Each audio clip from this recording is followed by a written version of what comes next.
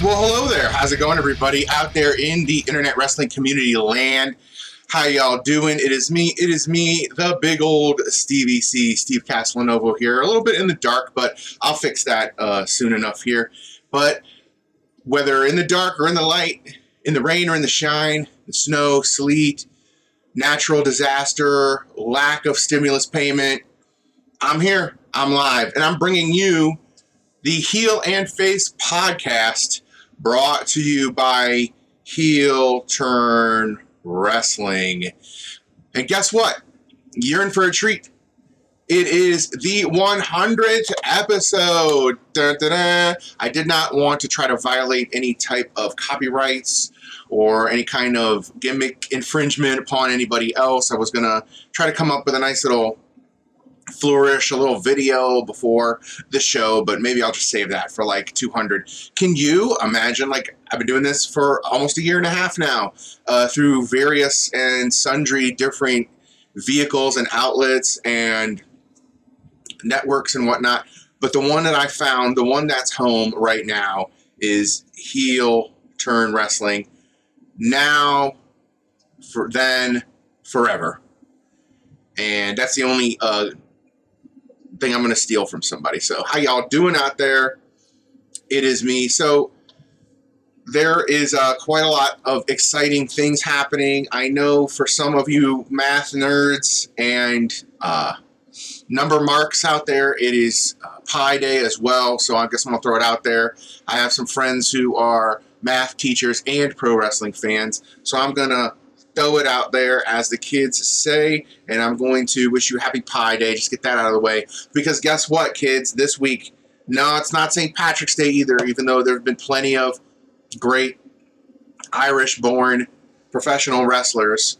But it's also happy 3/16 week.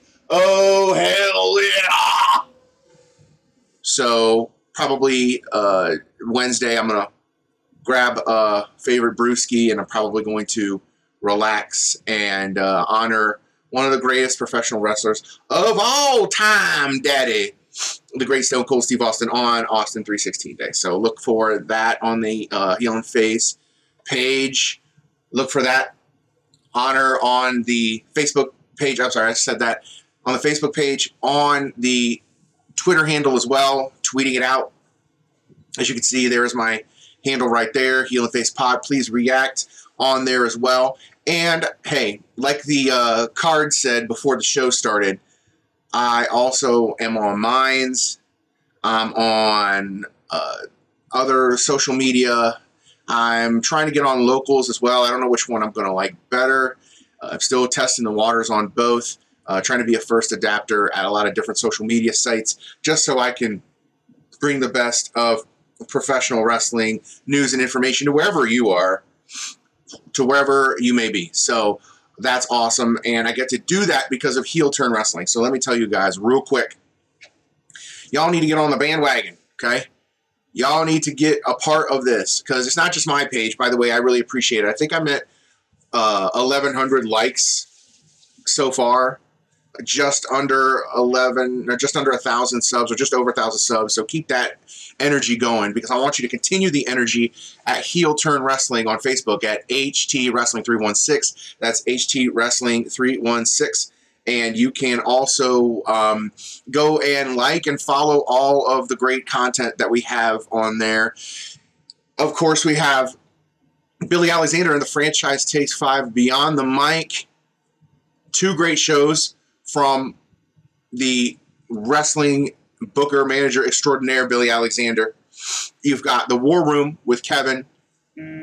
You've got Wrestling 2020 show, the trivia show that you can have a nice little scone and tea with the folks at Wrestling 2020 in the morning as you wake up and prepare for your wrestling day. You can also check out Piers Austin and Shooting the S, his amazing talk show where he interviews the best in the world of Australian professional wrestling. And if you don't believe that the Australian pro wrestling scene is hot right now, then you're not paying attention, but the WWE is. And just a real quick hit, because we're not going to do a traditional news segment today, but just a real quick hit for you. We are going, we just want to let you know that two huge wrestlers in the Australian wrestling scene were signed by the WWE. One had a tryout. I believe her name is Steph LePage, but I probably messed up her last name. So I apologize to all you Aussie fans who are watching. She had already had a tryout, and she was already in the Performance Center for a while. It left. And the second name escapes me, but it shouldn't, because he's a really big deal right now in the Australian pro wrestling scene. So it's a shame that I couldn't come up with their names right away. I just saw them on the spur of the moment, so I really wasn't able to research it. So I'm not going to report anything necessarily that I don't know for a fact, but I will just tell you that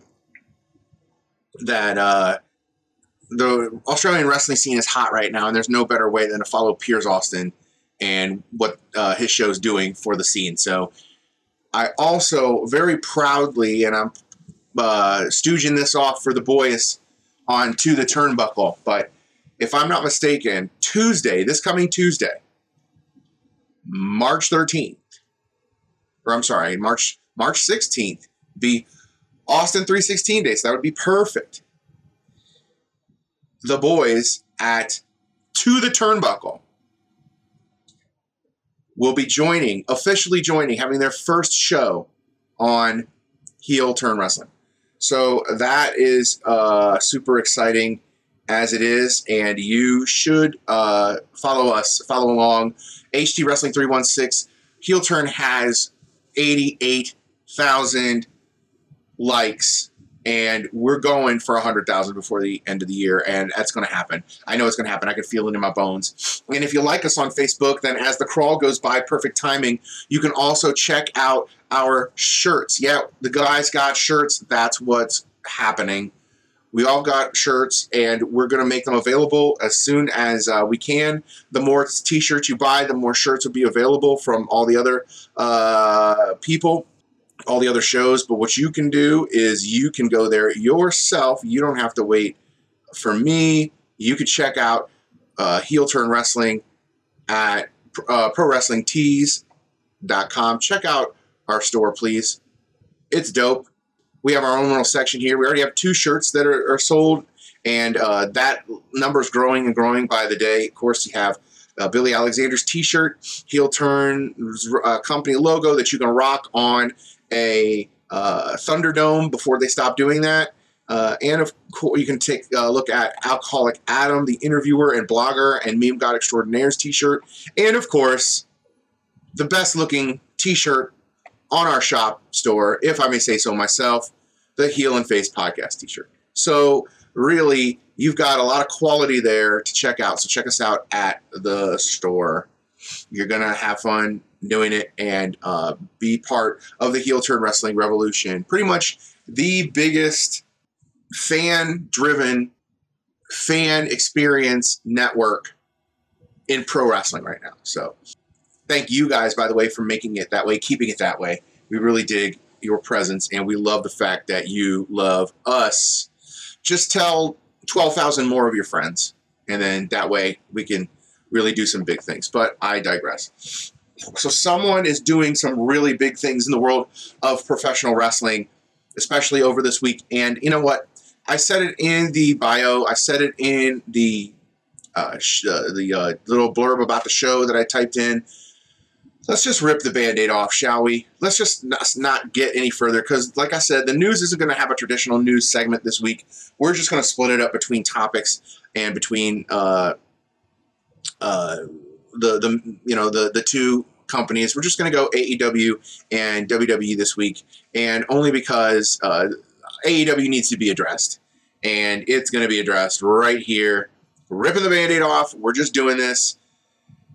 Former WWE superstar Christian shows up at AEW Revolution as Christian Cage.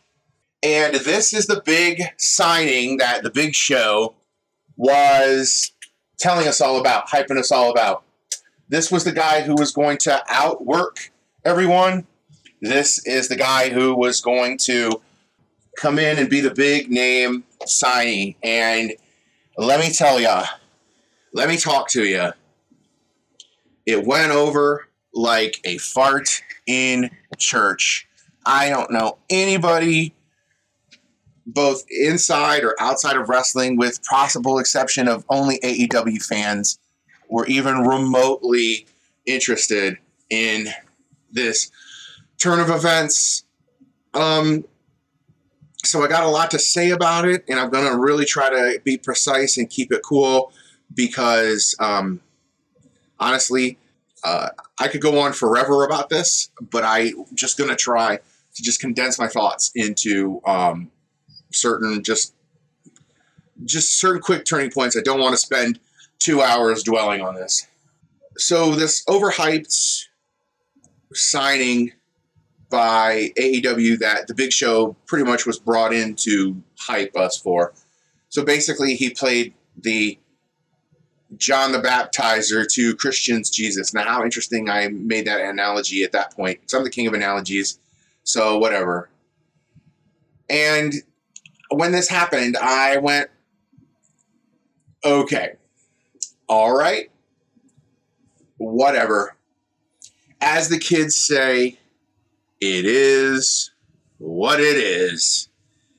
If you take this at face value and say that a wrestling veteran who's obviously on the downside of his career and his borrowed time is probably taking his retirement paycheck. Probably this is it for him, and he's, going to take this and ride off into the sunset. But I got some problems with it. One is he literally was on the last big pay-per-view the WWE had. And I don't know if he was just using the WWE as a gauge to how well he felt. I don't know if he was kind of playing both sides to see who was willing to give him the better contract. And I'm going to get to that in a minute, but it just seems like he's going to be part of another increasingly long list of former WWE superstars who are trying to use AEW as a way to salvage their already floundering careers. You know how vocal I've been about Miro. You know how vocal I've been about other wrestlers that have left the WWE to go driving to Jacksonville. And I know he wasn't never in the well, no, I shouldn't say that. He was Lance Archer in the, or Vance Archer or whatever in WWE, the old ECW incarnation. But technically Lance Archer wasn't in WWE long enough. There's been too many years removed. But I'll include him in the waste of talent group that's getting increasingly crowded in AEW. And this is not going to be anything that that's going to have that much of an impact or an effect on AEW going forward, with the possible exception of Christian being hot-shotted into a feud with Kenny Omega, which is what it looks like.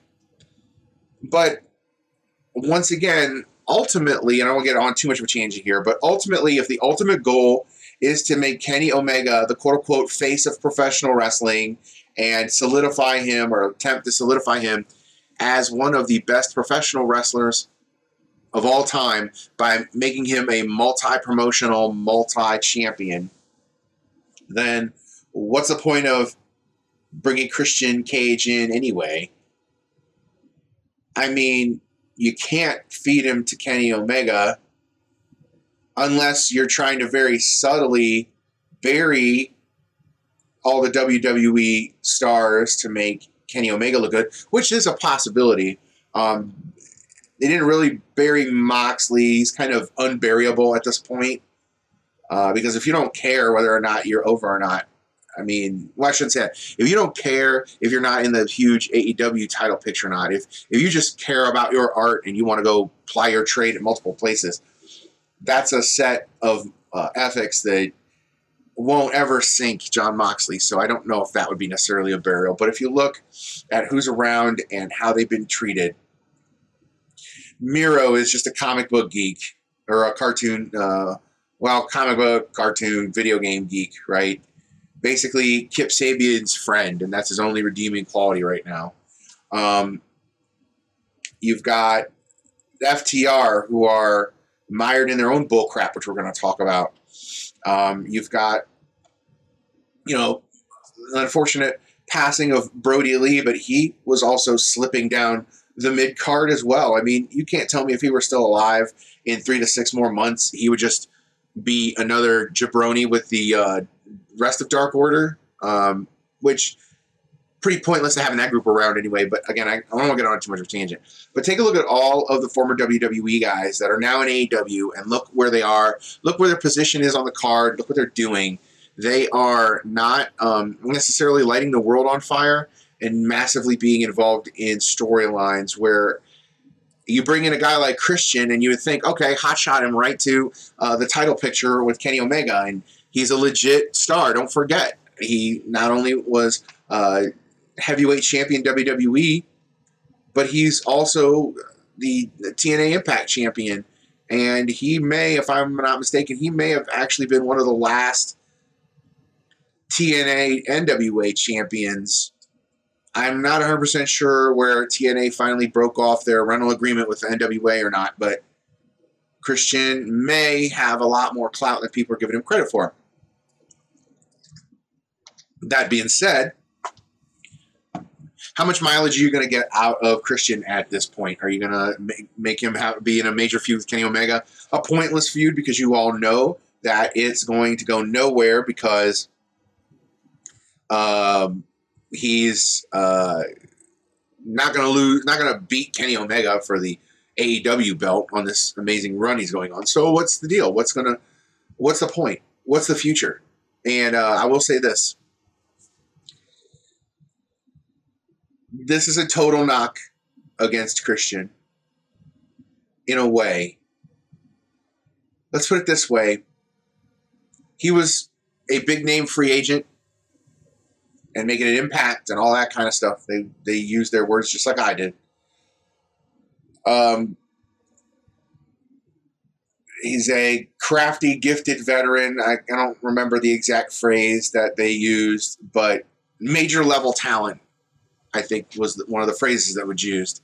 And really, at this point, the only thing that Christian Cage is a major talent of is stealing paychecks from Southern billionaire money marks. Let's just put it out there. And I'm implying everything that I'm implying with it, and I'll just come out. I'm not going to even beat around the bush about it. I'm just going to come out and say it.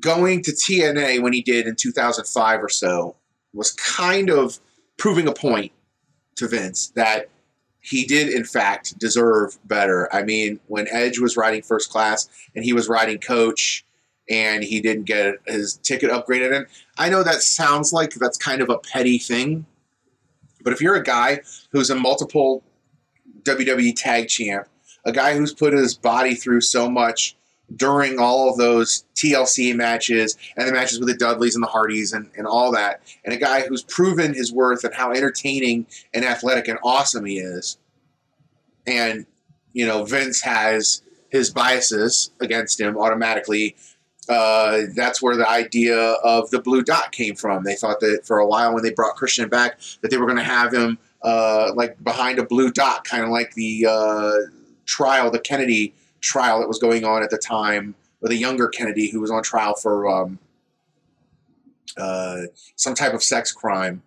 And Vince thought that was funny, so he was going to put Christian's face behind the dot because Christian is so damn ugly. And he's also called Christian a rat face. I don't know if it was behind his back or to his face, but you know how Vince gets. Once he has an idea in his mind of what he thinks about you, you can't break that. You'll never break it. So the first time there was some justification. Going to TNA was justification for him to prove that he belonged, to prove that he was, in fact, an amazing wrestler, amazing talent, great on the mic, all that kind of stuff, hard worker. And that actually helped him come back to the WWE because he finally had something on his resume to see Vince, I took the ball and I ran with it. And you wouldn't let me be me, so I had to prove to you that I was just as bit, if not better, than Edge, even though it's not a competition thing between the two guys. They're friends. It's not a competition thing with them. But in the dog-eat-dog world of professional wrestling, especially with Vince McMahon, you can't break out of a shell unless you prove it to him that you could and can. And that's what Christian Cage used TNA for, and it worked. It was mutually beneficial to both parties, so I can't hate that. The terrible part about it is we all know that Dixie Carter is a money mark, or was one, and she just wanted to be around the boys. Read into that however you will. And it ended up almost completely bankrupting her to the point where she was being cut off of her money and she was being forced to sell Impact and whatnot. And we all know the story about that. There's no need to rehash it. I just think that it's very interesting and very curious and very, very similar to about 15 years ago when Christian left WWE the first time. So is it his fault that he's going to get a higher payday? No, of course not. It's not his fault.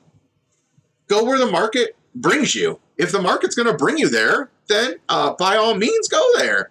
Nobody's hating on Christian for that. I do think it is oddly coincidental that literally a week before he had the chance, or a week after he had the chance to re-sign, that he walks into Jacksonville and is the free agent. So we all know that one of Vince's business policies is, hey, pal, if you could get more money out of them than you can out of me, that's even better. I'll even help you. I'll help you negotiate. And that's one of Vince's known business tactics, and it's worked out pretty well for him in the past. Pretty much every wrestler that he has helped or instructed or advised to go to another company to make more money has always inevitably come back to Vince, especially if they've been on good terms and done business with Vince again. So I don't blame necessarily Christian. I just know it's a bad optic as far as, again, leaving immediately to go to AEW and make money off of Tony Khan. But again, there's no short supply of Southern wrestling marks. So, especially billionaire ones, apparently. And on one hand, God bless you, Christian Cage, make all the money you can. On the other hand, at this point, why would you want to even go down there and be a part of that? I mean, it's the difference between the devil that you know and the devil that you don't know. And at this point in if I was Christian, at this point in my career, I'd at least go with the devil that I know, and I could sit back and take a paycheck in catering for another 5 years until I officially hang it up. But that would be just me.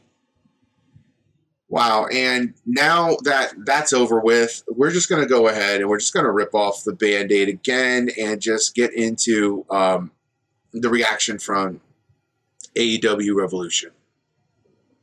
I mean, what is there to say? What is there to say about what happened, that cluster mess a week ago, that hasn't already been said by a lot of people?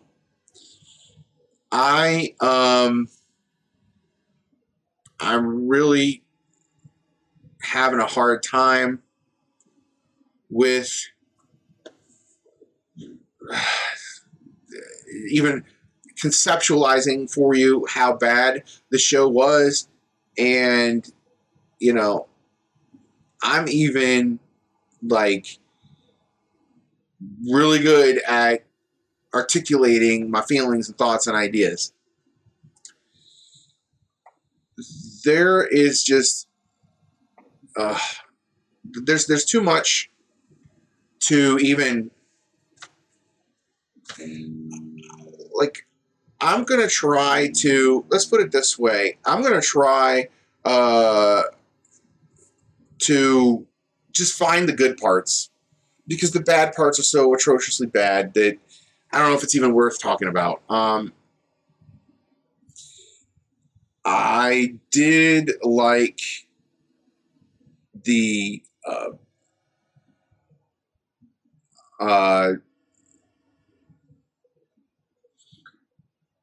Ethan Page being the special addition to the Face of Revolution match.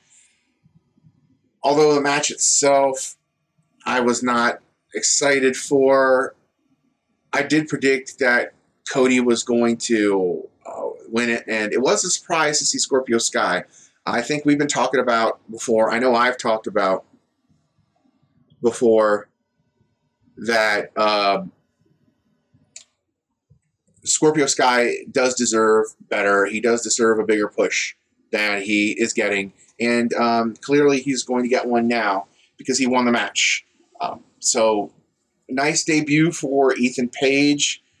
People are really excited to see him. I know I am, although his debut on Dynamite wasn't great. It was pretty sloppy, but we'll get to that a little bit later. I didn't think that the cinematic match with Sting and Darby Allin and Team Taz was all that bad. They did the best they could with what they had, and they went with it. And, I mean, you got a 61-year-old wrestler that you practically killed 3 weeks before.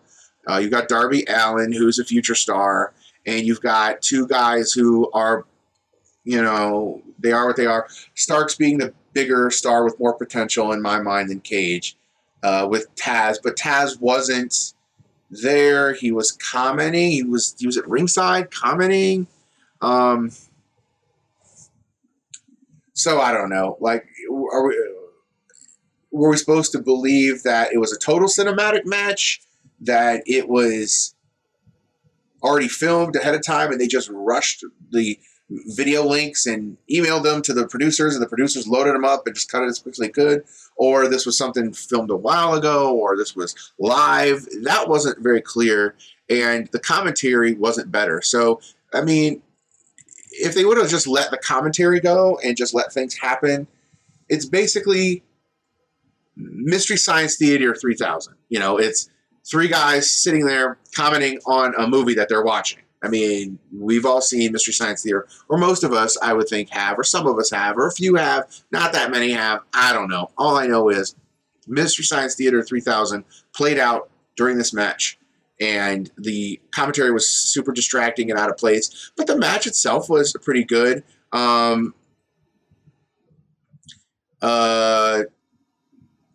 Hobbs interfered. Cage and Hobbs launched Darby through some glass. Sting took a shovel to the back.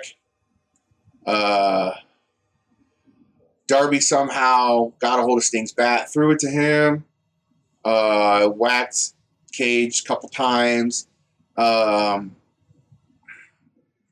was a cool spot where Darby gave Cage an elbow from the balcony, and they crashed down through the floor, or through the balcony into the floor. That was really cool. Sting wins with Scorpion Death Drop. He blocked an elbow from Ricky Starks. So, you know what? It wasn't bad. The commentary could have left more to be desired. Wasn't really interested in the women's match with Mizunami. The Battle Royal for a shot at the Tag Team Championship went to the Devil's Triangle, or whatever they're called. Pac and Rey Fenix, I guess, fighting the Young Bucks, who won, which set up the beef between Jericho and MJF. And, they were telegraphing this from a mile away. This was all for revenge for beating up their dad and spraying him with ketchup, which is what happened. The only other thing I'm going to say about the night was, not only was Christian Cage randomly debuting, not only was this Ethan Page's first look on a national scale. And he should be big, but a national scale. But we also got treated to Maki Ito. Finally, the world was shaking in anticipation, waiting for Maki Ito. If AEW's women's division didn't already suck, it completely got worse with Maki Ito. And I tried doing a little bit of research on her, and I tried watching a couple of videos that fans created on YouTube about her, and I could not get past, probably, it was like a 10, 15-minute mini documentary. I couldn't get past the first 5 minutes. And I understand, I know all about the idol situation. I know about what being an idol is in Japan. I know that there was an idol group that Kiss, my favorite band, did a song with. So I'm not ignorant of it, and I'm not going to try to crack it too much. Just the fact that Maki Ito is so terrible. And I'm going to use that to dovetail into AEW Dynamite. Actually, I'm not, because I'm forgetting the biggest, most awful part of the whole night, which is the completely botched, completely terrible. I think this was terrible by design. I have a theory that it was terrible by design. Barbed wire match. This ended with Eddie Kingston selling like he basically was covered in Agent Orange, and Jon Moxley getting up 5 minutes later and cutting a promo on the match. Now, if the match sucked that badly that you had to get up and cut a promo on it and apologize to the crowd and to the people who bought the pay-per-view on how bad it sucked, with the sparklers and the poppers popping in the background and all that, then you know it's going to be terrible. But here's the question. The big question is, was it terrible by design, or was it terrible because AEW was terrible? And you could go either way with this argument. I have a theory that it is intentionally terrible because this is all a giant inside joke to Kenny Omega. This only makes him laugh. This only makes him happy. Think about it. All these terrible Japanese wrestlers are here to make Kenny Omega happy. Everybody's friends in AEW, and you get to come to work every day with your friends. That's not bad. And then on top of that, you make an even bigger mockery of deathmatch wrestling than all deathmatch wrestling is. And again, you know me, I keep saying it all the time. I can only watch about 1 or 2 death matches per year, and I'm good. I'm not saying that the genre is terrible and there's lots of people that like it. You like whatever wrestling you like, and I'll like the type that I like. But it came off as Kenny Omega was completely making fun of deathmatch wrestling and Jon Moxley in particular, because I'm going to make this look so stupid that you're not even going to be able to salvage this, and I'm going to take a little bit of your pride. Now, that's either next level psychology, or it's just a terrible idea that didn't go checked by anybody who had any sense in the back. Take that for what you will.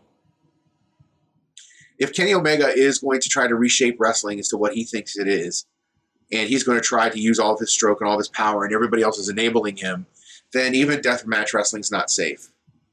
And nothing is safe. So that match was just so beyond terrible. I think it was terrible on purpose. I think it was a way just to let him kind of be tongue-in-cheek and make fun of that kind of wrestling and make fun of wrestling in general, because it's cool to self-hate it. I honestly sometimes don't even think Kenny Omega actually likes professional wrestling. I think professional wrestling just gives him the only outlet to do what he does. That there's no other place where he can act the way he acts and do the way he does things and be Kenny Omega. He would be a terrible actor if he was a full-time actor. He's kind of athletic, but he's not athletic enough to play any other sport or be another athlete anywhere else. So I think that Kenny Omega just found pro wrestling, and I don't know, I hate to be a cynic and I hate to be a pessimist, but I'm really convinced that Kenny Omega doesn't in fact like pro wrestling. I think he's just using it as a way to express himself and to make him more popular and make him be like the be-all, end-all, make him an international superstar. So we're going to dovetail that and the terribleness of Maki Ito together, because not only you get 1 day of Maki Ito, but you get 2 days. So AEW was, again, just awful. And even the ending that we've been predicting now for months still is bad. And honestly, the only good thing or the only positive I can take out of this episode of Dynamite was what happened to Scorpio Sky. So let's just kind of walk the dog back a little bit and just kind of briefly go over the results. So the show opens up with Matt Jackson versus Rey Fenix, because, you know, as soon as you find out that he is going to be your opponent coming up very soon, like, why draw it out? Why build something around it? Just randomly throw people together and people will, quote unquote, get it. This match honestly wasn't as bad as it could have been, and it's clear that Nick's probably or Matt's probably the better wrestler out of the two. You know, it's just a solid match, a great match, way to start off. But of course, you know, you would think there'd be like a segment where the Young Bucks would come out and talk about how that they have a new challenge with Death Triangle, and there'd be a confrontation and whatnot and a challenge. But I don't think there was even that. I think it was just, hey, this is happening, so go to the ring. Next, you know, we see Eddie Kingston and Jon Moxley, and Eddie and John are talking about they got their drinking buddies back. Now, apparently they spent the last 3 days on a bender thinking about how terrible the main event at Revolution was. Okay. And I don't know if people are reading into this, but Jon Moxley had a lot of references to weaponry. He said, quote, Eddie, I think Impact paid for that bomb. Kenny, when it came in the mail, did it come with big bold letters that said Acme? I didn't win my belt back at Revolution. All I got was this t-shirt. But I did get my drinking buddy back too. Kenny, the Good Brothers, if you're going to flash a weapon, you better use it. And I think a lot of people are reading into that a little bit. Weapon. We know Sami Callihan is with Impact still. Possible reunion of Switchblade, Suicide Switchblade. I forget what the name was, but could be a possibility of Callihan teaming up with Jon Moxley again, or at least I think that was kind of what was implied. And again, you need Google and a wrestling encyclopedia to understand the references. You need the footnotes at the bottom of the page to understand what anybody's talking about and referencing in AEW. And this is another thing. I mean, is there a tease for Sami Callihan to be part of Jon Moxley's little troupe there? Who knows? So Cody takes on a guy that they're looking at a lot, a local guy from Georgia, Seth Gargis, who looked pretty good. I mean, he looked pretty polished. So they like him. He's been on Dark apparently. So they like him. Cody sold the shoulder a little bit, but he ended up making him tap with the figure four. So that wasn't that much. That was just a little squash to get Tony Schiavone in the ring so Cody can talk about where he's at, where his feelings are after losing the match last night. And as soon as that happened, Pentagon, El Cero Miedo, Pop Fly from the crowd, brought his interpreter, and long story short said, maybe you should be worried about your baby daughter or something like that. And then, of course, that triggers Cody because, you know, don't talk about my family, blah, blah, blah. So randomly, we're going to get Pentagon versus Cody Rhodes at some point. And I just feel badly for Pentagon Jr. I mean, he's making a lot of money. He's got international recognition, what he wanted, but at this price. Remember, it was only like a few short years ago where Penta was rumored to go to WWE. And now we're doing this. Chuck Taylor and Orange Cassidy were in an arcade. They threatened to put Miro's head through a cabinet, a video game cabinet. I guess. Don't care. Sting was interrupted by Lance Archer and Jake the Snake Roberts. And then Sting went to the back. Ethan Page came out and had a very sloppy match against Lee Johnson, who's pretty good and is going to be hopefully a star. Unfortunately, he's in the Nightmare family, so it is what it is. But QT Marshall is now pulling heel moves. He's walking out. He's basically saying this kid's not good enough. So there we are with that. You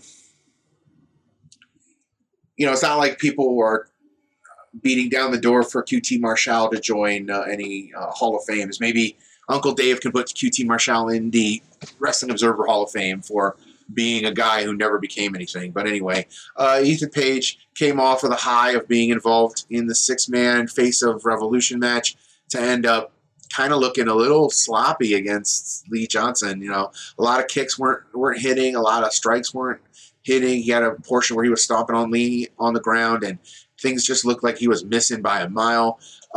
Again, you can argue the minutia of that. To me, just seems like he's just getting his foot wet, and we'll see. I saw quite a bit of him in Impact, or at least some parts of his matches in Impact. I saw part of a match he had in GCW. So, honestly, he's good. He could be a future star. He's just got to look a lot crisper with his moves, but excited for him.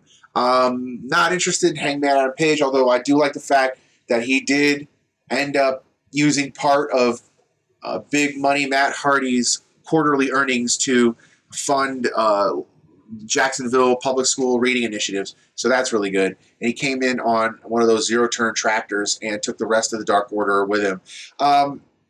You can either make Adam Page the head of the Dark Order or completely break the group apart. And there was even one jabroni who wasn't allowed on it. So here we go with a group, a faction that is supposed to be frightening, supposed to be inclusive, supposed to take the downtrodden, the lowly, and the broken, and any other lines you want to use from a My Chemical Romance song, and comfort them and give them support and succor at times of tribulation, turmoil, and chaos.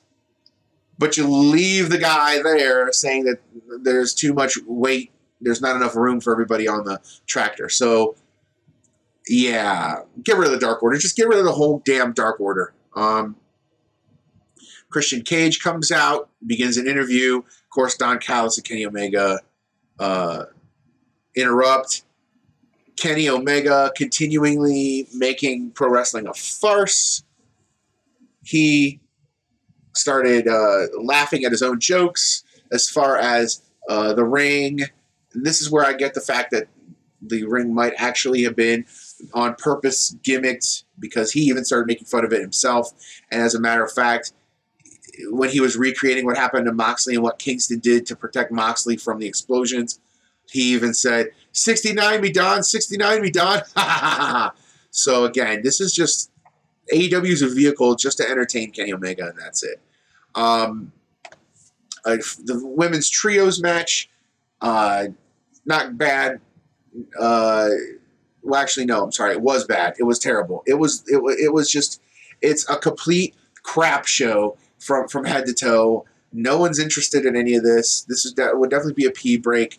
The worst division in professional wrestling right now is AEW women's division. And If I was Thunder Rosa, I would get away from this before my career starts to stink and I can't wash AEW off of me. She is the only one who looks good in the ring, looks like she knows what she's doing, looks athletic. She's the one that tries athletic moves. She doesn't botch everything. She makes everything look crisp and sharp.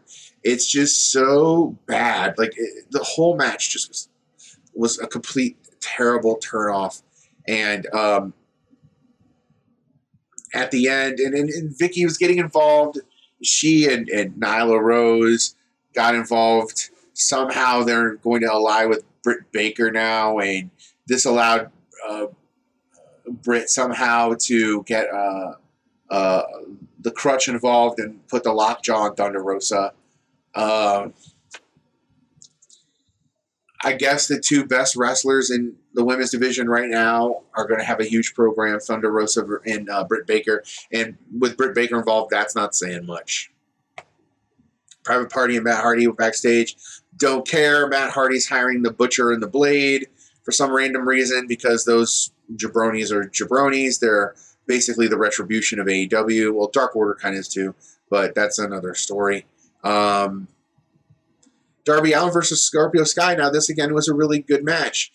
So there's not complete terribleness on AEW Dynamite. So they sold that Darby Allin wasn't, still fully recovered from the street fight, cinematic street fight a couple weeks ago. And, Scorpio Sky had a hellacious tag or a hellacious match. Basically, it was him versus Cody Rhodes at Revolution anyway. I did enjoy seeing the athleticism. There's a reason why Scorpio Sky is getting pushed to the moon. Scorpio Sky took a weird bump from a code red that Darby put on him. It wasn't intentional. It wasn't even really that sloppy. He just did it with such force. And for a guy like that, his size, to do it like that was pretty cool. And of course, Scorpio Sky, selling the move too. So helping out with the move too. So at the end, you could see that Sky was getting agitated. So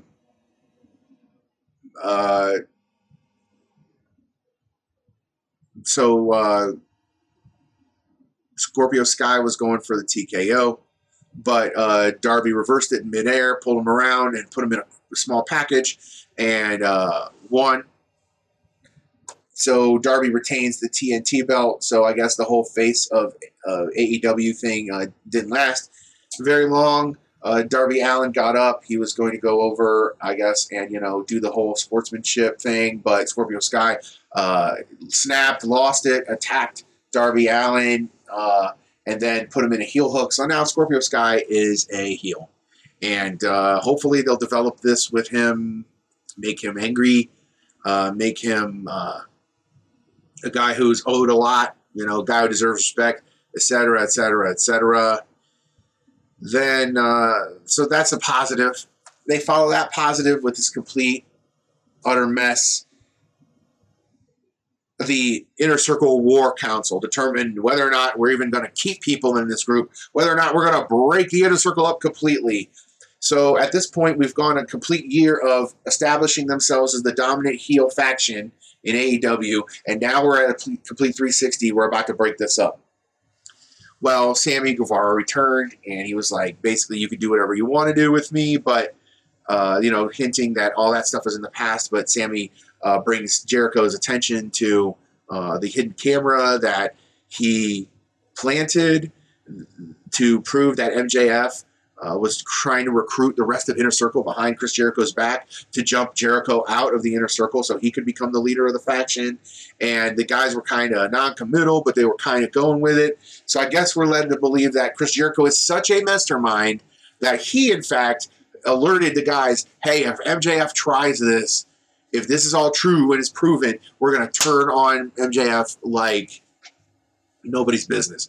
Well, guess what? They saw the video. Jericho got his proof and shouted him down, called him an idiot, shoved him, and MJF says, hear me out. I don't want to take over your group. I was too busy building my own. Ominous. Lights go out. When they come back on, FTR, Tully Blanchard, Wardlow, and Shawn Spears are in the ring. The newfound heels beat the bejesus out of the Inner Circle. Shawn Spears, the chairman, hits Hager with a chair. The rest of the guys were dispatched. Santana and Ortiz, who I love dearly, are now basically made to look like simps. And Sammy Guevara was destroyed as well. Chris Jericho was hit with a chair and with the baseball bat. And it was the worst shot that I think has ever been with a baseball bat in the history of mankind. Jericho gets up and he's magically bleeding from the forehead. He went down to juice and come back up. And, they worked Jericho over, and now the Inner Circle, who started off as the biggest heel faction. Again, this is like a full calendar year. So this is just over 1 year, okay? They went from a major heel faction to now they're going to be complete baby faces because this new faction that MJF has formed.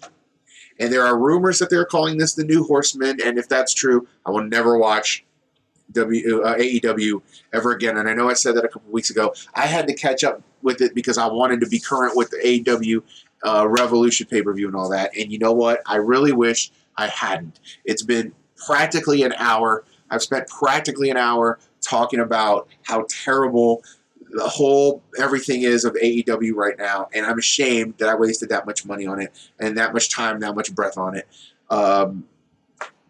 So I'm not saying I want my money back, but I am saying, like, I can't be doing this anymore. I got other things to do with my time that I cannot be spending it on AEW anymore. So I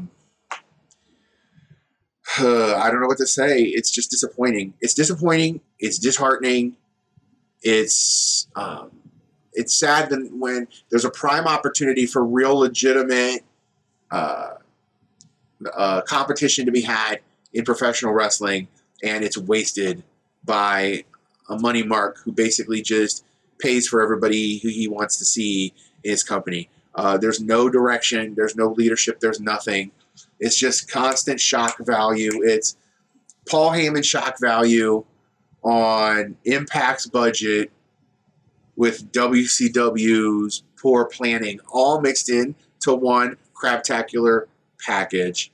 The only other thing that I guess I put it in a bow is you can see why at some point Vince McMahon did not want a lot of these people in WWE, because as terrible as WWE is right now, and as terrible as Vince McMahon is in running WWE, at least there's some semblance of order and a direction in the product, and not just somebody's bad idea or somebody's wet dream about what they want to see in a pro wrestling ring. And it's just disappointing and it's disheartening. But again, it's not, I'm just a guy in my basement on the internet telling you how I feel about professional wrestling. Well, that was that.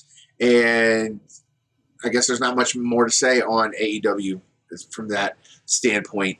So let's just take a quick 5 seconds, and then when I come back, I will try as quickly as I can to run through WWE, including the news that's coming from WWE, and talk briefly about Raw and NXT. So I'll be back in 5.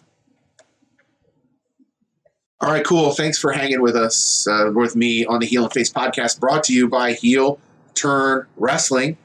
And you want to, all your friends are doing it, and it will make you feel good if you go to ProWrestlingTees.com, take a look at our merch, take a look at our shirts. You can also follow Heel Turn Wrestling at HT Wrestling 316 at Facebook. That's HT Wrestling 316. Oh, hell yeah. Speaking of WWE, there is a very interesting development coming from another WWE signee who is probably hating life right now and wishing that he never signed. But there was a report out that El Idolo. That's right. Andrade Cien Almas, as he was named in WWE, wants out of the WWE. So his contract is either up currently or it will be up soon, but he's requested an early release anyway and was denied by WWE. So I think that's interesting as well. Not only has he asked for his request, but he was denied by WWE, and there's a couple of different reasons why people think so. One is, from what I read, they just don't want to hand AEW Andrade on a silver platter, which will ultimately happen anyway. But two, they don't want to piss Charlotte off or have her have any machinations about leaving either. So, any way you slice it, Andrade is probably not going to be long for WWE, and that goes with Aleister Black and all the other wrestlers that they're currently holding hostage under their contracts. And I would hate to think that this was the experience that these guys looked forward to. I mean, think about it. Like, the first thing I thought of, even though I was happy that they signed then known as Tommy End to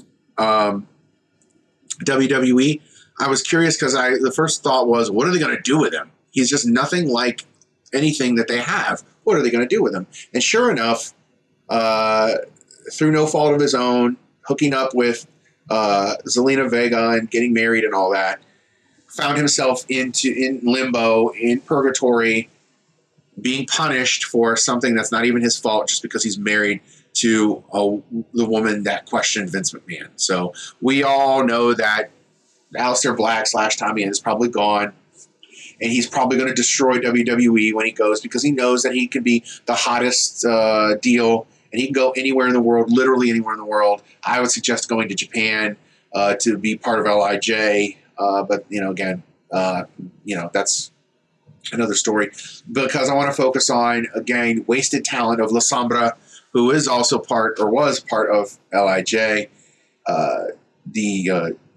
Now Andrade, he is removed all of his references from WWE from his social media. He had an Instagram post that said basically, "You're not a tree, move. If you don't like where you are, stop standing still." There's no way. He's gone. He's got to be gone. If he has any sanity, it's sad and it's criminal how he's used or wasn't used. He should have never gone up to the main roster. Yet another failed attempt at reaching out to the Latin fans, the Hispanic fans, the South American, Central American wrestling fans. So, shame on WWE, shame on Vince for yet again ruining a guy's career. The guy should have been a major star, or at least bigger than he is right now, and he's not. So I don't blame him for wanting to be released. I don't care if he does. He should leave. He should go to, the first place I would go, honestly, if I was him, would probably be either to Japan or back to Mexico, and I would cut huge promos in Spanish on Vince McMahon, and et cetera, et cetera, et cetera. The only other option, or the only other thing, too, is this is obviously affecting Charlotte as well. And the cracks in the armor as far as her love for WWE are starting to show, too. And you can't not live with somebody who's frustrated. You can't be somebody's fiance, soon to be, husband and wife, and not feel their pain or share their frustration about the job situation, especially if you work at the same place. And this emotional toll, is too much to bear in Charlotte.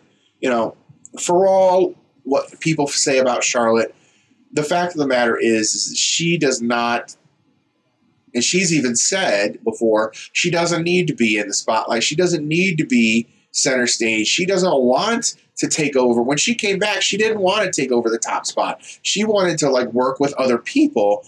And of course, because Vince McMahon is tunnel focused, when he's got an eye on you and who you are, he'll use you for that thing. So she's reinstated in the title picture yet again.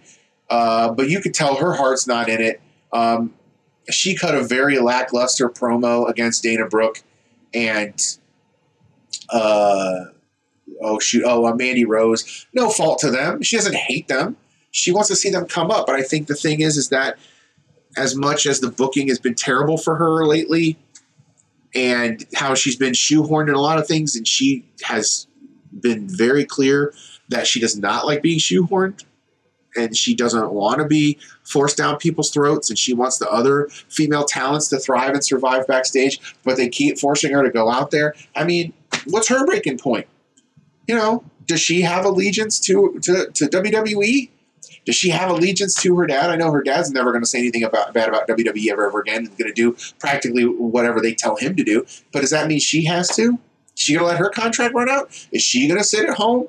Like, she's got enough name clout that she could go out. And even if she went on and she went to TNA or went to AEW or somewhere else and wrestled as Ashley Flair with her real last name, or Ashley's Almas or whatever she wants to be, can you stop her? People are going to know who it is. Is that enough clout for her to start turning things down? I mean, I get it. She's frustrated. She doesn't want to be involved in this stuff, and she sees what's happening to Andrade, and she's just like, whatever, man, I get paid. But she has every right to just tell Vince McMahon where to go and leave the company too. And maybe she and her husband could go somewhere where they're wanted, needed, and appreciated. So, where both of them are. So that's a funny thing that came up, and I don't want to see Andrade go. I want to see him be taken seriously in the main events and in the main event picture. But, that remains to be seen, and it's not likely it's going to happen. So then let's talk about this Raw. There's nothing really to say about this Raw other than they just rinsed, lathered, and repeated. This looks like this is the I don't know what you call it. This looks like the exact same thing, that they basically just took the tape from the last week's edition of Raw and just re-racked it. I know I used a bunch of old school, old time things. I was going to try to say that they probably just recorded this digitally and emailed it to the producer, who went and just put it right back in the computer that runs the board for the live broadcast, because this was basically the same Raw it was last week. You got Bobby Lashley versus The Miz, because The Miz came in and blobbity-blawed for like 20 minutes again about how much he deserves a title rematch and blah, blah, blah. So he got that, and that's fine. He deserves that much. And I'm having really difficult times with re-justifying The Miz. And I love The Miz, but we all know what The Miz is, what purpose he serves, and it didn't take long, but Lashley ended up beating him in a rematch. It wasn't that much longer than the actual match last week, so it was what it was. For all their faults, Bobby Lashley is rolling as far as being in the WWE champ, the real champ. I would not be sad if he continued a very long, deep reign with the title. I know that there might be a measuring stick laid out at WrestleMania. We'll get to that in a minute. Cheap heel heat time with Shane McMahon. Interesting way they went about it. Shane never raised his voice, but he just basically called Braun stupid and then made Braun chase him around the arena. So we're getting that. We followed a half-hour Broadway last week between McIntyre and Sheamus into a half-hour no disqualification match between Drew McIntyre and Sheamus. And it wasn't better or worse than last week's. It's pretty much the same, but with stair steps, which they both used on each other. And actually, Sheamus's use of the steps looked a lot worse than Drew's, because I think Drew just basically bumped over backwards into the Thunderdome arena. Sheamus hit right, but I think he let go a little too quickly of the steps on his way down. I think he got smacked in the face again with the steps. I don't know if he purposefully intended himself to do that or not, but it happened. The fact is this was another half-hour Broadway. I don't know what they're trying to prove. If anything, maybe they're trying to prove that Drew McIntyre is working his way back to earning that shot against Bobby Lashley at WrestleMania. I hope that's what it is. Backstage, Sheamus attacks Drew McIntyre and takes him out again. So I don't know what's going to happen at Fastlane, but I'm pretty sure it's going to involve some type of weapons or some type of, gimmick rules or whatever. But the both of them are going to go at it. And I'll be behind this if it leads to strengthening Drew back up to fight Lashley at WrestleMania.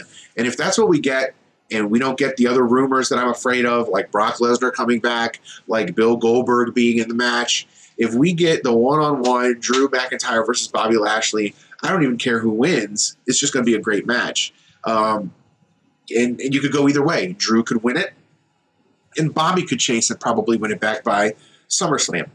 You could have Bobby Lashley win convincingly and dominate for the entire rest of the year. The Dominator can dominate. So 2021 should be big for the Hurt Business. We'll see. That's either way.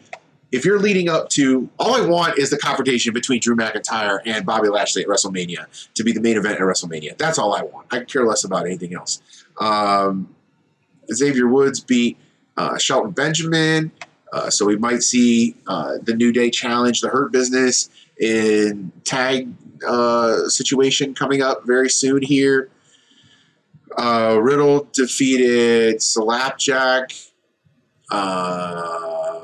One of the Retrobronies. By the way, hashtag Retrobroni. That's hashtag RETJABRONI. Keep that hashtag energy going.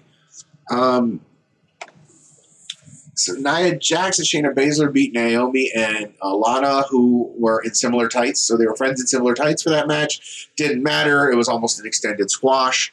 We also saw at some point the flames between Reginald and Nia are getting hotter. Reginald and Nia went clothes shopping, and Shayna Baszler did her best to look extremely bored, which was really funny. Main event was given away. They gave AJ Styles versus Randy Orton away. This could be any co-main event at any WrestleMania, and we're getting it for free on Raw. Because the only reason why we're getting it on Raw is so it'll continue the storyline with Randy Orton and Bray Wyatt coming back. The match was really good in and of itself. It kind of wet your whistle a little bit for a potential AJ Styles versus Randy Orton match down the line. Possibly if Randy gets the belt back and achieves God status by being the most decorated WWE champion ever, that might be the case. Hopefully AJ Styles will be there to break that up. That would be an amazing WrestleMania in a couple of years, maybe in Dallas. Who knows? Of course, the WWE doesn't plan that far ahead of anything, so, it doesn't matter. The only thing that is of note is that Alexa Bliss came back out with the distraction, and Randy Orton started coughing up goo again. And Styles took advantage of it with a phenomenal form and pinned and beat Randy Orton. So AJ Styles comes off continuously as the chicken crap heel, but the guy that can get it done at the same time, so he looks strong. Any possible opportunities he could get in the future with WWE, a belt so strong, so that's okay. And Randy Orton's continuing this feud with Bray Wyatt, who will probably come back either at Fastlane or WrestleMania and have like another weird match, and it should be fun. So there isn't that much to say about this episode of Raw. It was kind of a repeat of last week. So we're just going to transition right into NXT, which was better than Raw. I mean, that's not saying much. If I'm not mistaken, this is probably the last NXT show on Wednesdays before the move to Super Tuesday, Daddy. So people on the internet who want to say that AEW is winning the ratings war can now say that AEW is going to beat hockey, which is what's happening. So if you don't know, public service announcement, if you don't know, NXT is moving from Wednesdays to Tuesdays because NBC Universal, now with purchase Peacock, is rescheduling and restructuring their entire cable and streaming organization. And they are now discontinuing the channels of NBC Sports, but they are basically restructuring and refarming them out to all of their other networks that aren't doing so well. So you're going to see hockey and Olympics on MSNBC.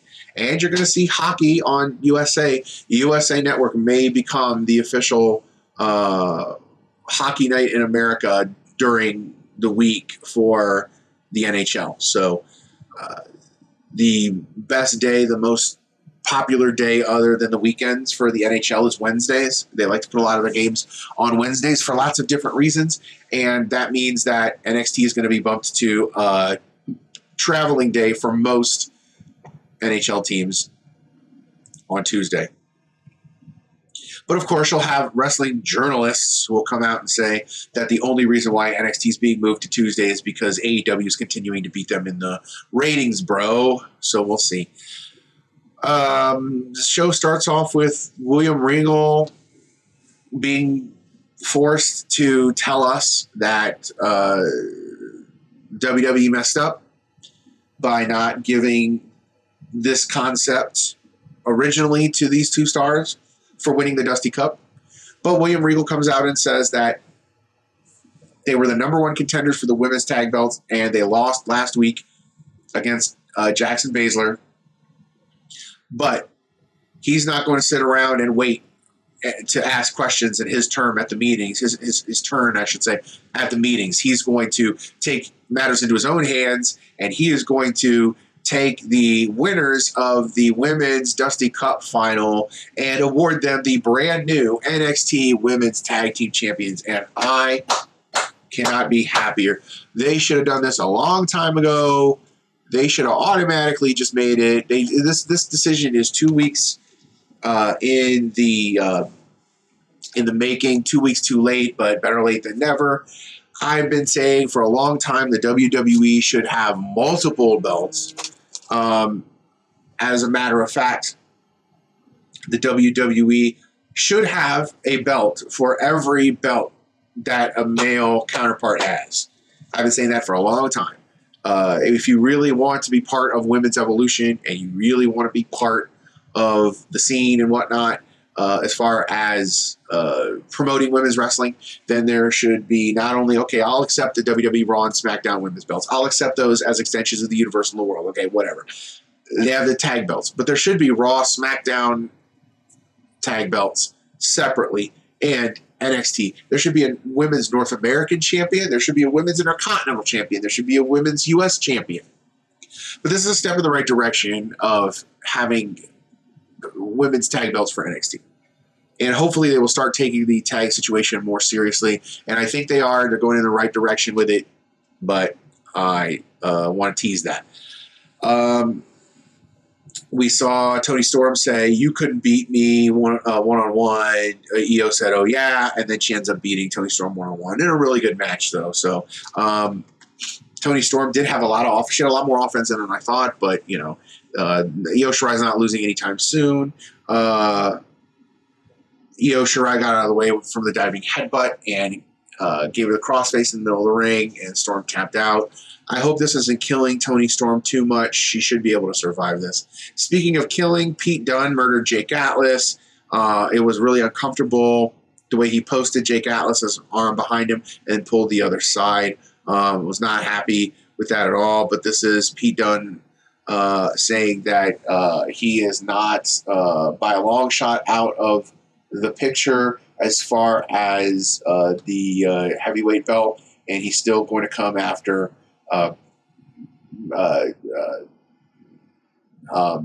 Finn Balor and anybody else who stands in his way. Speaking of Irishmen, we got a nice little video from the current real WWE Cruiserweight Champion Jordan Devlin, who basically said the pretender Santos Escobar is in for a shock because the international travel ban has been lifted, and he was filming from the Dublin airport. He was going to get on a plane and come to Florida as quickly as he possibly could, and they're going to have a unification belt for the Cruiserweight, and oh my God, cannot be more excited for that. Another belt development that was really exciting is we have as soon as they're crowned, they lost the belt. And this happens all the time. I know a lot of people got worried about it. It's fine. Relax. This is the direction we want to go because we want the heels to chase this belt anyway. Plus, there's a lot of other tag teams like Candice and Indy, who Candice basically gave these two the stink eye as they came through the back door. But Shotzi Blackheart and Ember Moon just did an amazing job together. They have so much great chemistry together. I don't know what they're going to call their team. I think it's like Team Moonballs or something. I don't know, but that's what they should name them. And they, in fact, defeated Kai and Gonzalez to become new NXT Women's Tag Champions. So the WWE corrected two mistakes at one time. The first was not letting Shotzi and Ember Moon win it in the beginning anyway. But the second correct mistake was even having women's tag belts. So, it was a really fun match. Shotzi works her ass off. She's my favorite wrestler, one of my favorite wrestlers right now. Basically, Dakota Kai ate the pin, so I was really happy to see that. I like the direction that this is going to go. I want to see these two teams keep going at it. I like the big woman, little woman dynamic, the Diesel, Shawn Michaels dynamic. I love how these two are meshing together really, really well, and it's well-deserved. I mean, if the crowd was there, they would chant, "You deserve it," to Shotzi and to Ember Moon. For Ember Moon coming back to NXT after her injury, and Shotzi Blackheart, I mean, she can't go anywhere else and do her thing. Like, there'd be no way. Keep her as far away from Vince as possible. Vince will probably turn her into some submissive, mousy little girl who's unsure of herself. So we don't need that Shotzi Blackheart. We just keep her fine, keep both of them in NXT. We go from a great women's match to why is this still happening? Xia Li defeated Kaden Carter with shenanigans. Casey Catanzaro goes down by disqualification and whacks Xia Li, and then comes in and her emotions take over and she starts beating on Xia Li, and then somehow Bao gets involved and the Boa, whatever his name is, somehow convolutedness happened, and everybody got away safe and sound. Catanzaro did try to hit Bao with the crutch, but he blew it off. So I don't know. Again, it's dumb. It's just dumb. This was fun. Legado del Fantasma beat the Grizzled Young Veterans with the help of MSK, but not really. So this was already a pretty good match, and I'm a huge fan of the GYV. So they're having the match, and all of a sudden you hear Breezango's music hit. And we're like, oh, cool. Breezango's back. But it was MSK dressed up in astronaut suits and distracted the Grizzled Young Veterans. MSK throws the helmets. Nash Carter hits James Drake in his nether regions, and he doubles over in pain. And then Wes Carter follows suit with Josh Gibson because the referee was distracted. And then that gave Walking Wild the opportunity to put James Drake in the Sunset Flip Bomb for the win. And after the match, they got their revenge, and Lee smashed Gibson's hand into the steps to get his revenge. And they got into the ring. They were squaring off with Legado del Fantasma until two guys from the back came in and jumped Legado, and it happened to be, that's right, Breezango. Breezango came in to pay Legado back for them being out for a while, which turned into a fun exchange with Nash and Breezango doing a hip thrust off in the ring. And then, of course, the 80s superpower, mega powers, handing of the torch. Fandango knighted, so to speak, Nash Carter, who was waiting for it 80s style, with the astronaut helmet, and they both danced off into the night. The last match, again, should be on a pay-per-view quality match, but it involved Finn Balor versus Adam Cole, after Adam Cole said that he is the Undisputed Era, and he says it's over when he says it's over. Again, this was a Adam Cole Finn Balor match, so it was amazing. It was just the guys going at each other. It was a main event quality match. It was a pay-per-view quality match. But as WWE does, they just kind of use this to further along the storyline. At some point, Kyle O'Reilly came out and kind of stalked Adam Cole. Adam Cole then distracted. Kyle O'Reilly distracted Cole long enough for Finn Balor to hit 1916 onto the floor, onto like and then the suplex on the metal, which was really painful too. And it was a nice touch to kind of wink and nod that, Adam Cole doesn't go out that easily. You have to pretty much murder Adam Cole to keep him down. Then, of course, hit the coup de grace on Cole for the win. As that was happening, Kyle O'Reilly jumped him, came into the ring, and unfortunately, Kyle O'Reilly re-aggravated his neck, so he's out for another 2 to 3 weeks. Don't know if it was a smart idea. He even said on Twitter or Instagram or whatever that he probably shouldn't have come back as quickly as he did, but if he was medically cleared, he was going to go out there and he was going to fight no matter what. So we're redoing the whole Future Shock breakup from 15 years ago in Ring of Honor, which is fine because, again, Gabe Sapolsky, working for Vince now, working for WWE, working for NXT, working with Triple H, they're going to use the same energy that they used 15 years ago. I don't know if they can go like they could 15 years ago or if the stakes were just as high. Back in 2005, those guys were being positioned as the future stars of Ring of Honor, and now these guys are coming at it from a different side of basically an ugly feud, former best friends, turning enemies on each other. Speaking of turn, as Finn Balor stood victorious in the ring, of course you can't put one over on Finn Balor, an old crafty Irishman, because as soon as he was in the ring, he turned over his shoulder and he said, "What took you so long?" And as he turned, Karrion Kross was looking over his shoulder ominously to challenge for a belt that he did not lose. So once again, the best produced product in all of WWE is NXT.